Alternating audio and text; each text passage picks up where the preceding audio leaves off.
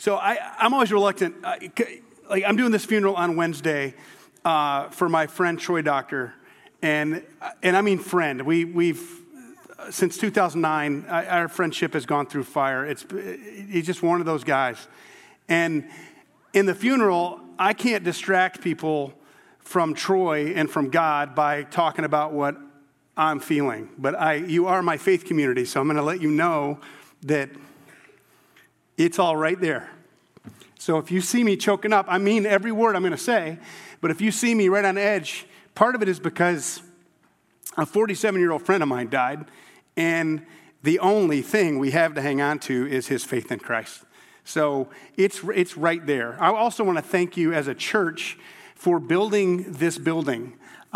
Troy is well known in the community, and there's going to be 500 to 700 people here, and his church that Harderwyk, where I've come from, and some others that are here come from, it's not big enough to handle that size crowd. So the staff and volunteers of this church and the facility, we have a venue for this, we're able to host community funerals, not just funerals from people within Community Reformed Church. So I want to thank you for your support of this church, to have a venue like this that we get to serve our broader community. I'd also like to ask for prayers through Wednesday. I don't want someone else doing the funeral, but I don't want to do the funeral. Does that make sense? I don't want him to be dead. So getting through that and giving honor to God and giving hope to the family and his friends, I'd appreciate that. So thank you, Jen, for your prayer. We're going to be it's a lot of reading today. I'm going to just tell you we'll go over by a few minutes, not a ton, but we will go over by a few minutes today. Over what you have in your head is that hour mark, boom. And if I keep saying that we're going to go over, it's going to go over longer, so I'm going to stop. We're in Acts chapter 26. We've got just a few verses in chapter 25. We left Paul last week. Festus Festus is kind of the governor of the area. Paul's in prison for this proclamation of the gospel. The Jews want him dead. He's been in prison for over 2 years. Felix was the former governor. He's been replaced by Festus. Festus, he doesn't want to get in trouble with the Jews, but he doesn't think that Paul is guilty of anything. Paul appealed to Caesar, so he's got to send him to Caesar. However, he's got this problem. He doesn't know what to say to Caesar about the charges because he doesn't think he's done anything that deserves death. So King Agrippa, who is the Jewish king, he's the guy who holds the vestments to the priesthood, that kind of thing, but he's a sellout to Rome. He and his wife are there. He and his sister are there, but his sister and he have a relationship more like a husband and a wife, so it's weird. Festus, the governor, talks to Agrippa, and Agrippa goes, I want to talk to Paul. That's where we start here today. It's a lot of reading. I'll go fast, but I'm not going to go so fast, hopefully, that you can't understand me.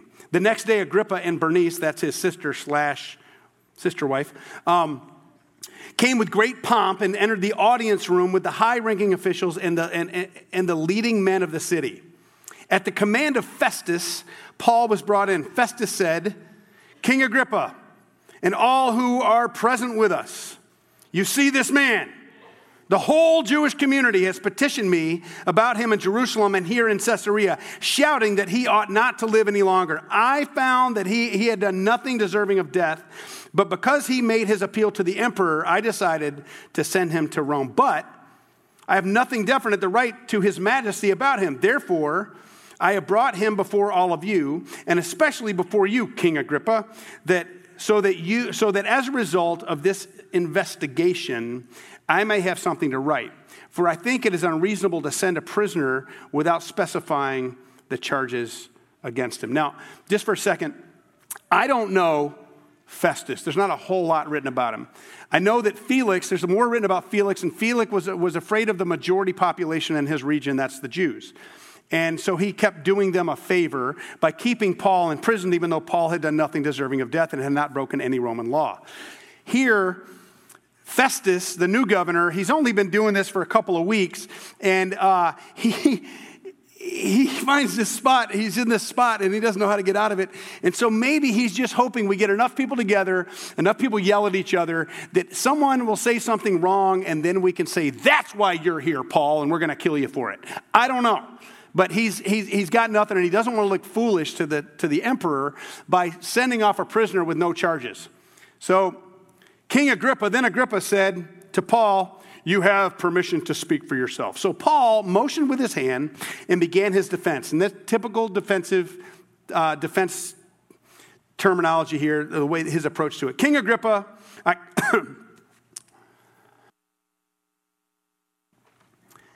I consider myself fortunate to stand before you today as I make my defense against all the accusations of the Jews, and especially so because you are well acquainted with all the Jewish customs and controversies. Therefore, I beg you to listen to me patiently. The Jews all know the way I lived ever since I was a child, from the beginning of my life in my own country and also in Jerusalem.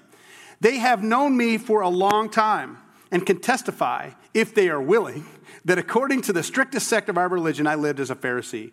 And now, it is because of my hope in what God has promised our fathers that I am on trial today. This is the promise our 12 tribes are hoping to see fulfilled as they earnestly serve God day and night. O King, it is because of this hope that the Jews are accusing me. Why should any of you consider it incredible, unbelievable, that God raises the dead? I too was convinced that I ought to do all that was possible to oppose the name of Jesus of Nazareth. And that is just what I did in Jerusalem. On the authority of the chief priests, I put many of the saints in prison, and when they were put to death, I cast my vote against them. Many a time I went from one synagogue to another to have them punished. And I tried to force them to blaspheme. In my obsession against them, I even went to foreign cities to persecute them. On one of these journeys, I was going to Damascus with the authority and commission of the chief priests, many of whom are sitting there. About noon, O king, as I was on the road, I saw a light from heaven brighter than the sun, blazing around me and my companions. We all fell to the ground, and I heard a voice saying to me in Aramaic, Saul, Saul, why do you persecute me? It is hard for you to kick against the goads. Now, I'm going to pause there for a second because that is a common colloquialism of that time. It is not that common in our time. It is hard for you to kick against the goads. Here's what a goad is. If you're a farmer and you have an ox or a mule or something that's going to pull a plow, goat herders have goads as well, but for different reason. If you have this stubborn mule or this ox in front of you, you have a stick pointed at one end, blunt on the other, and when that mule or that ox doesn't want to go anywhere, you poke him. And sometimes, because they're stubborn beasts of burden, they kick. And when they kick against the goad, it hurts them even more. It's futile. It doesn't help anymore. So when God, Jesus, appears to Paul and says, why do you persecute me? It is hard for you to kick against the goads. There's a quote that a guy in the GLS said over and over. I submit for your consideration this thing. Paul knew Christianity already. Think about it. He's a contemporary of Jesus, probably a short guy. He used to be Saul, big man. He renamed Paul, which means small. Paul's probably not tall in stature. And I don't know. I just want to make sure that you understand that I'm just intellectualizing this for a second, imagining this. But Paul lived in Jerusalem a long time, and he was a Pharisee. And who were the ones that came up against Jesus over and over and over and over again? The Sadducees, the Pharisees, and the teachers of the law. Saul, then a Jewish Pharisee, probably heard Jesus speak. He's probably standing in the back of the crowd, up on his tiptoes, looking over going, how is this false teacher getting all this attention and leading my people astray? So he's frustrated. He's hurt, but he also heard what Jesus had to say. I don't know this for sure, but it's highly likely because Jesus had, when he was in Jerusalem, drew such crowds. And then Saul, who he went around persecuting the church. That's his testimony right here. And as he went along, he tried to get them to blaspheme. He heard what their hope was in. He saw them go to death and praising God that they were declared worthy to suffer for the name of Christ. There has to be something gnawing at Paul all along, something that he's hanging on to, something that he believes. And I tell you a story about a professor friend of mine. His name is Chris Kaiser. Now, think what you will about Chris Kaiser if you had him in seminary. He was a man that had huge influence and impact on my life. He is the smartest man I've ever gotten to know personally. This is a guy that reads quantum mechanics for recreation. It's bathroom reading for him. He is brilliant. And he had two parents, both were college professors, one at Boston University and one at Harvard. So I don't remember where Chris went to school, but when he went off to college, he was in a dorm room, and these Christians in his dorm room kept inviting him to these Bible studies. And he would go and he would rip them apart. Rip them apart. In 3 or 4 weeks, he would leave there, and he's like, man, they're going to lose their faith. This whole Jesus thing is God delusion. But here's his testimony. Chris says this, and yes, it's Dr. Kaiser, but I know him well enough. I call him Chris. Chris said this. He goes, one day when I was walking back to my dorm room from theirs, after that Bible study where I shredded their arguments, he said, I knew I won, but I knew they were right. You hear it enough, and it's presented to you in such a way that it's true. God has genetically engineered every one of us to want God, to want to worship something, and we want all of it, not something small. So Jesus says when he meets Paul, it's the only time that Paul chooses to tell that part, because he's talking to Agrippa, he's talking to Festus, he's talking to Jewish leaders. They've all heard the gospel. They all understand why Paul's in prison. They all have heard what Paul has to say, and they can't find anything wrong with him. It's bugging them. And it bugged Paul. Then I asked, who are you, Lord? I am Jesus, whom you are persecuting. Now get up and stand on your feet. I have appeared to you to appoint you as a servant and as a witness of what you have seen of me and what I will show you. I will rescue you from your own people and from the Gentiles. I am sending you to them to open their eyes and to turn them from darkness to light, from the power of Satan to God, so that they may receive forgiveness of sins and a place among those who are sanctified by faith in me. Then, King Agrippa, I was not disobedient to the vision from heaven. First to those in Damascus, then to those in Jerusalem and all Judea and to the Gentiles. Also, I preached that they should repent and turn to God and prove their repentance by their deeds. That is why the Jews seized me in the temple courts and tried to kill me. But I have had God's help to this very day. And so I stand here and testify to small and great alike. I am saying nothing beyond what the prophets and Moses said would happen, that the Christ would suffer and, as the first to rise from the dead, would proclaim light to his people, to his own people, and to the Gentiles. At this point, Festus, the governor, interrupts Paul's defense. He says, "You're out of your mind, Paul. Your great learning is driving you insane." And he says, now Paul answers Festus, but he turns back to Agrippa, the king. "I'm not insane, most excellent Festus. What I'm saying is true and reasonable. The king is familiar with these things, and I can speak freely to him. I am convinced that none of this has escaped his notice because it was not done in a corner. King Agrippa, do you believe in the prophets? I know you do." Then Agrippa said to Paul, "Do you think that in such a short time you can persuade me to be a Christian?" And Paul replied, "Short time or long, I pray to God that not only you, but all those who are listening to me today may become what I am, except for these chains." The king rose, and with him the governor and Bernice and those sitting with them. And they left the room, and while talking with one another, they said, "This man has not done anything that deserves death or imprisonment." Agrippa said to Festus, "This man could have been set free if he had not appealed to Caesar." Now, I don't know if Paul made a mistake by appealing to Caesar. I don't know. I can't believe that he did, because God would not allow these things to happen. In fact, God had promised to Ananias, who was the person that he sent to Paul back in Acts 9, I believe it's verse 15, but he had told Ananias, "Don't worry about it, just go, give him back his sight. I will show him how much he will suffer for my name, and he will preach before kings and Gentiles." Paul, maybe God would have worked it out a different way, but I don't think Paul appealed to Caesar because Paul was just trying to get out of it. He even said in the last chapter, "Look, if I've done something deserving of death, I do not refuse to die." I think Paul, at God's prompting, appeal to Caesar because that gets him before the king, and that's going to get him on a trip to Rome, which we'll hear about next week. And you'll hear about a shipwreck. You'll hear about another whole group of people on an island that Paul leads to Christ before he ever gets to Rome. But what's going on here is Paul being obedient to God's promise to him, and God being obedient to his promise, or God being faithful to his promise to us, and that is this. Every single person on the planet, genetically engineered by its creator to want God. We're made to worship something beyond ourselves, and we all worship something. We will either worship something small or we'll worship something bigger. But if we don't worship God, we're settling, and it's going to destroy our lives. It's light and darkness. There's no such thing as a flash dark. You can't come into light and flip on darkness. But always light will overcome darkness. There's Satan and his kingdom and power. And there's Christ and his grace and redemption and his kingdom and power.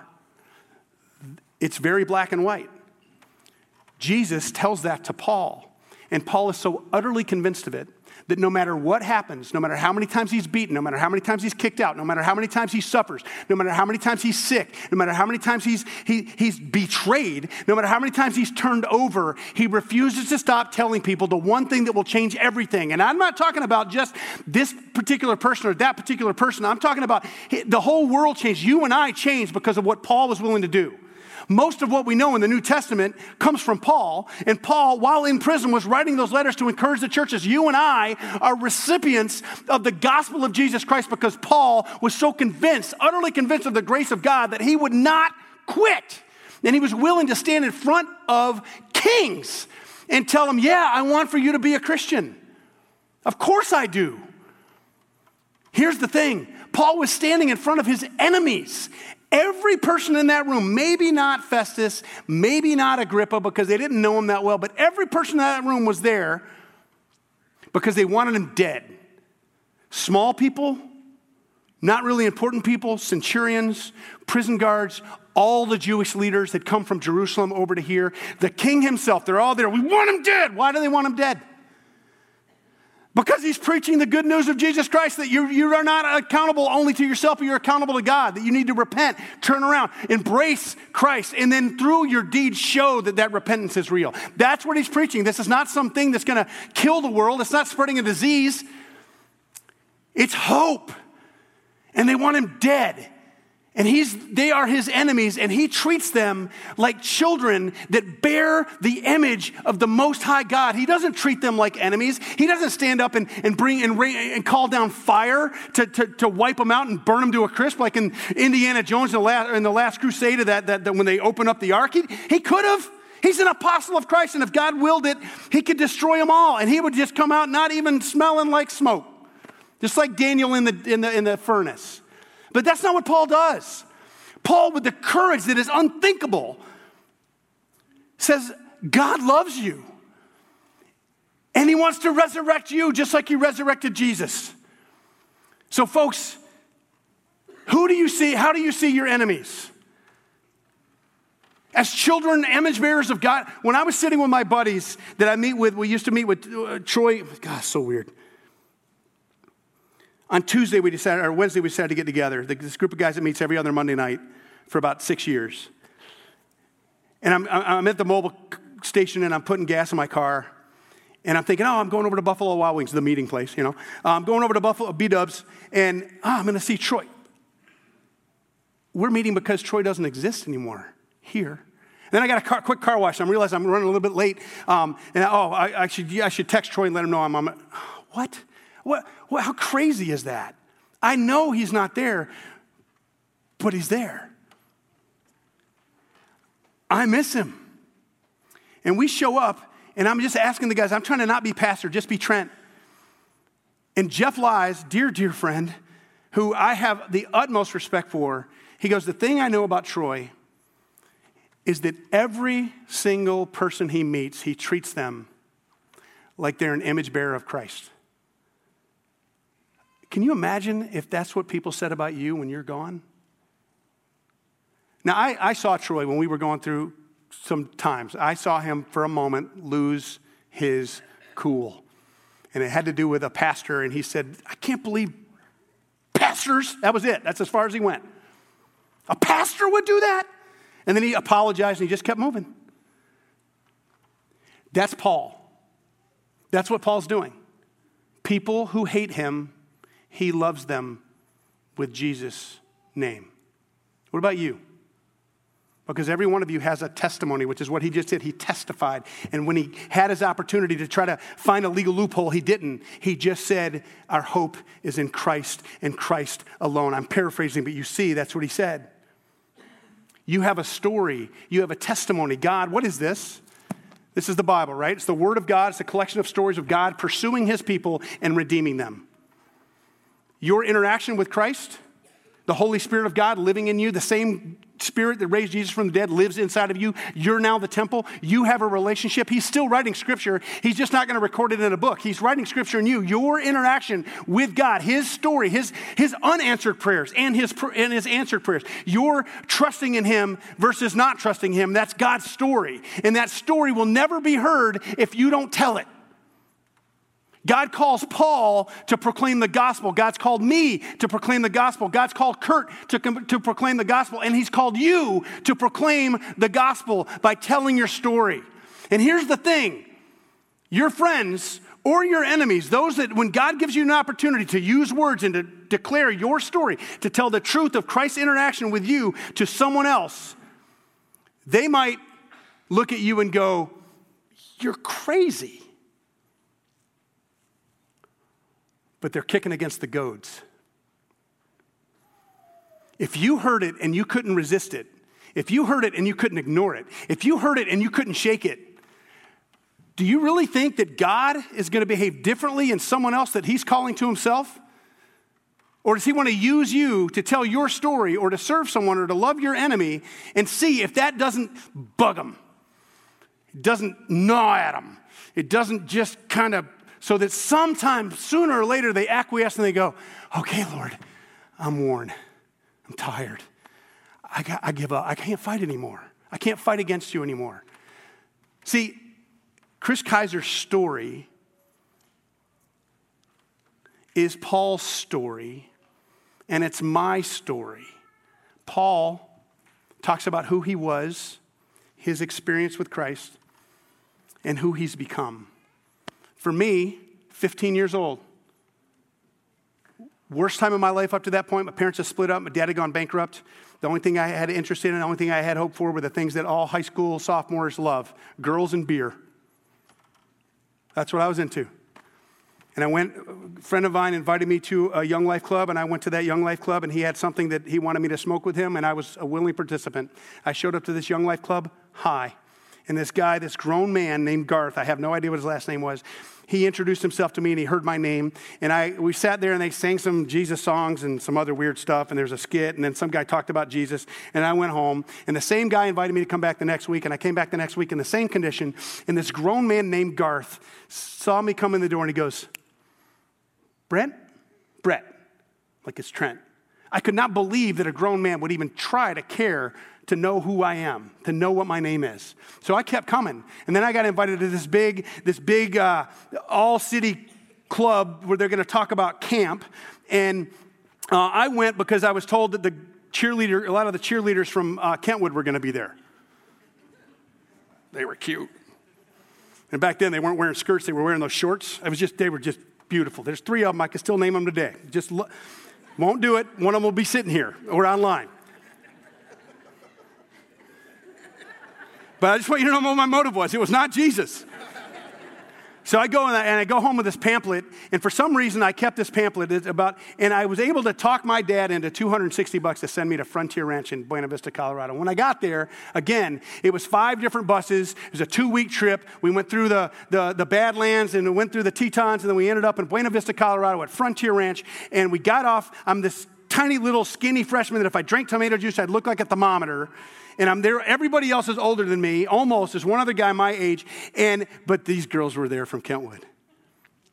And every night we went to this club, and this guy who was about 40-something years old, he stood up in front of everybody, and he talked about his experience, his story when he had come to know Jesus. And he devoted his life from that day forward to proclaim the good news of Christ to high school students. I was one of them.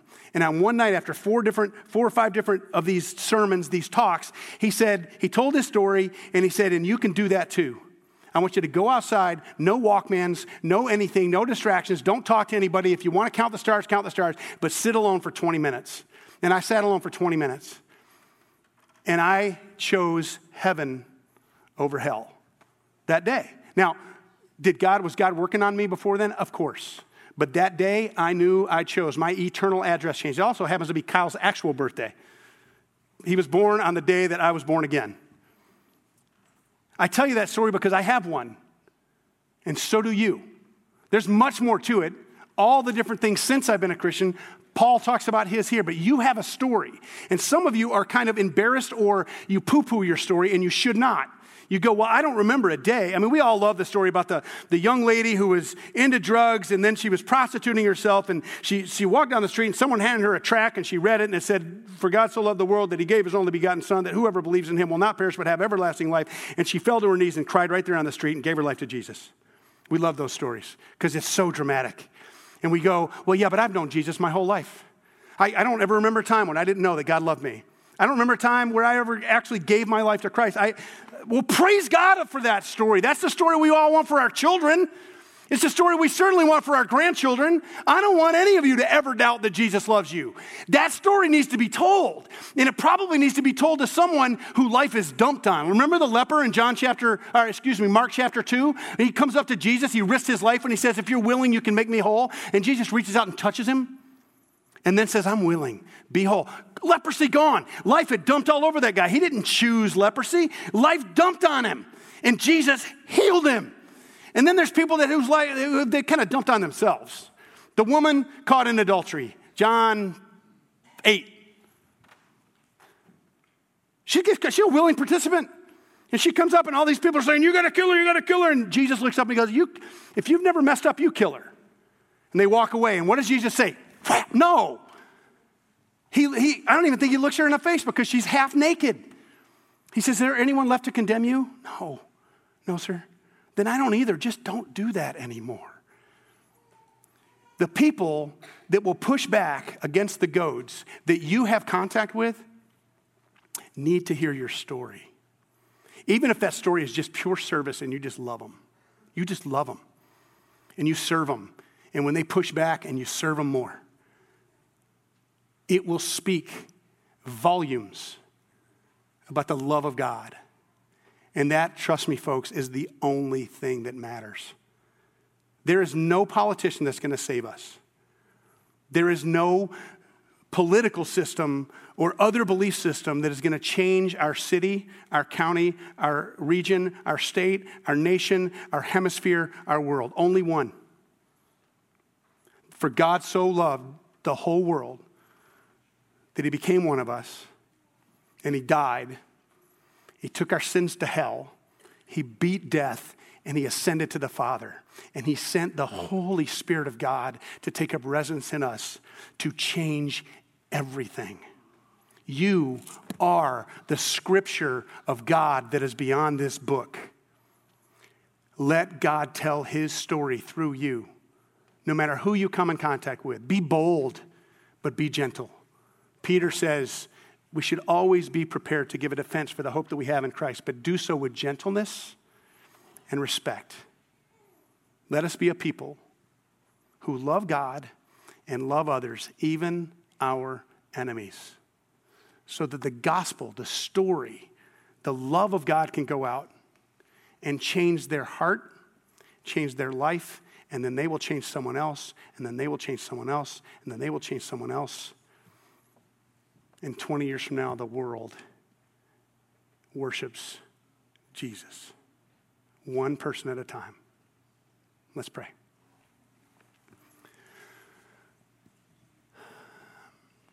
Lord, thank you for Troy's story.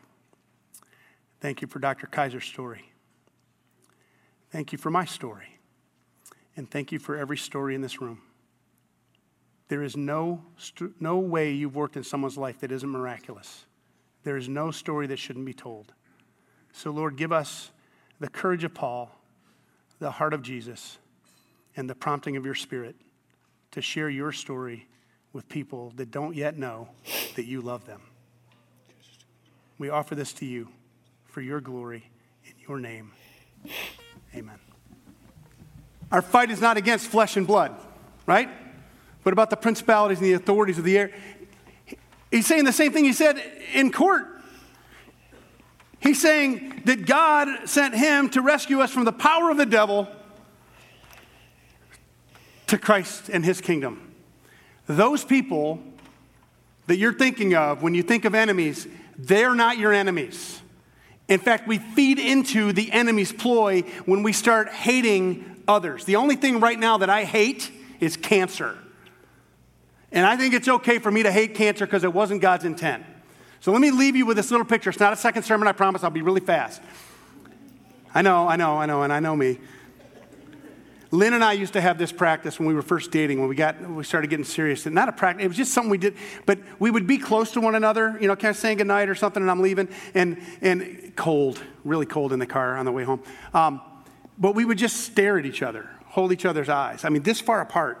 And after a while, and I could go forever, and she would go, what is he looking for? What? And one time she asked, I said, well, I'll know. But there's something that changes in you when you have someone's gaze for a long time. Last night, we were sitting together, and it's been a tough week, and so we were just gazing. And she's a little blurrier now than she used to be. Not because of her, because of my eyes. It's just like, man, it's kind of hard to, you have eyes there, right? But it just made me think about this thing we say at the end of almost every service, this, God turn his countenance toward you. That's what that is.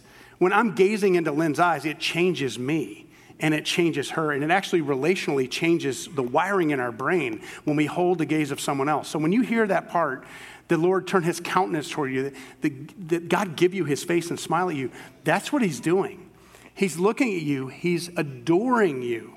And he wants you to adore him back. The Lord bless you and keep you and make his face shine on you, be gracious to you. The Lord turn his countenance toward you. The Lord give you his face and smile at you and give you peace. And all of God's people say, amen. Go with and in the peace of Christ.